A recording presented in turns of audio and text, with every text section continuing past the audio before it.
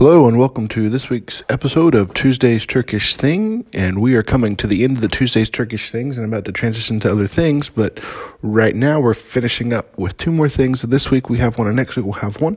This week we're talking about Turkey or Turkish red, and red is a very popular color today, but back in the 17th and 18th centuries there was a color that was highly sought after. People wanted a vibrant red color that would not fade in the sunlight, that would last for a long period of time.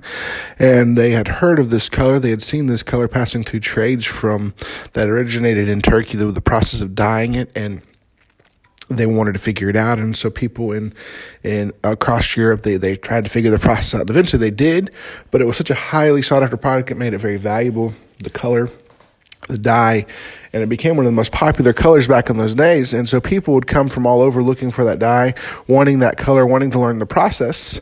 Now, it really wasn't like all the dye was coming from Turkey, but many of the Turks for a long, long time held that secret very dear and very close to themselves, and so people were able to reproduce it in the 17th and 18th century. But it's a very hard process. You got to dye things multiple times, dip them multiple times, set them out different ways. It's a very long process. I won't bore you with all the details, but it is a long process. But people absolutely love that color. And today you could still find turkey red around. It's still out there. You can definitely find it. But really, it's not as popular as it was back in the 17th and 18th century. But red still is a popular color. And the red in Turkey, they have their flag is still a pretty big deal and everything. But, we may not see turkey red as often as we used to, but I want to challenge you. The next time you see something red, don't even pray for the country Turkey. Remember how that this Turkish red dye came from Turkey, and they had the process of dyeing things red and keeping it red. And so it helps us today have all the red products that we have, and the red dyes and the red shirts and the red clothing and all of that.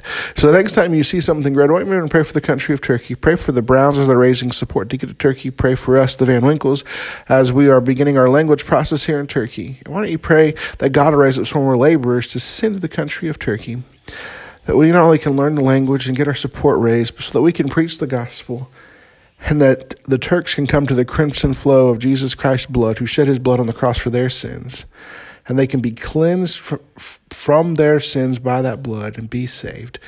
And so I ask you just to pray for the country of Turkey to be reached with the gospel. And we want to thank you for joining us this week on Tuesday's Turkish Thing. And please be sure to do a couple things. Make sure to like and subscribe on your podcast player of choice. We actually just now are on Apple Podcasts. And so if you listen through Apple Podcasts, you can subscribe and you can begin getting updates on those. And make sure to leave a review if you can. That'll help us raise up in the standings so more people can find us. But also on top of that, why don't you share this with a friend, a family member, a coworker, someone you know, and say, hey, listen to these unique things that came from Turkey.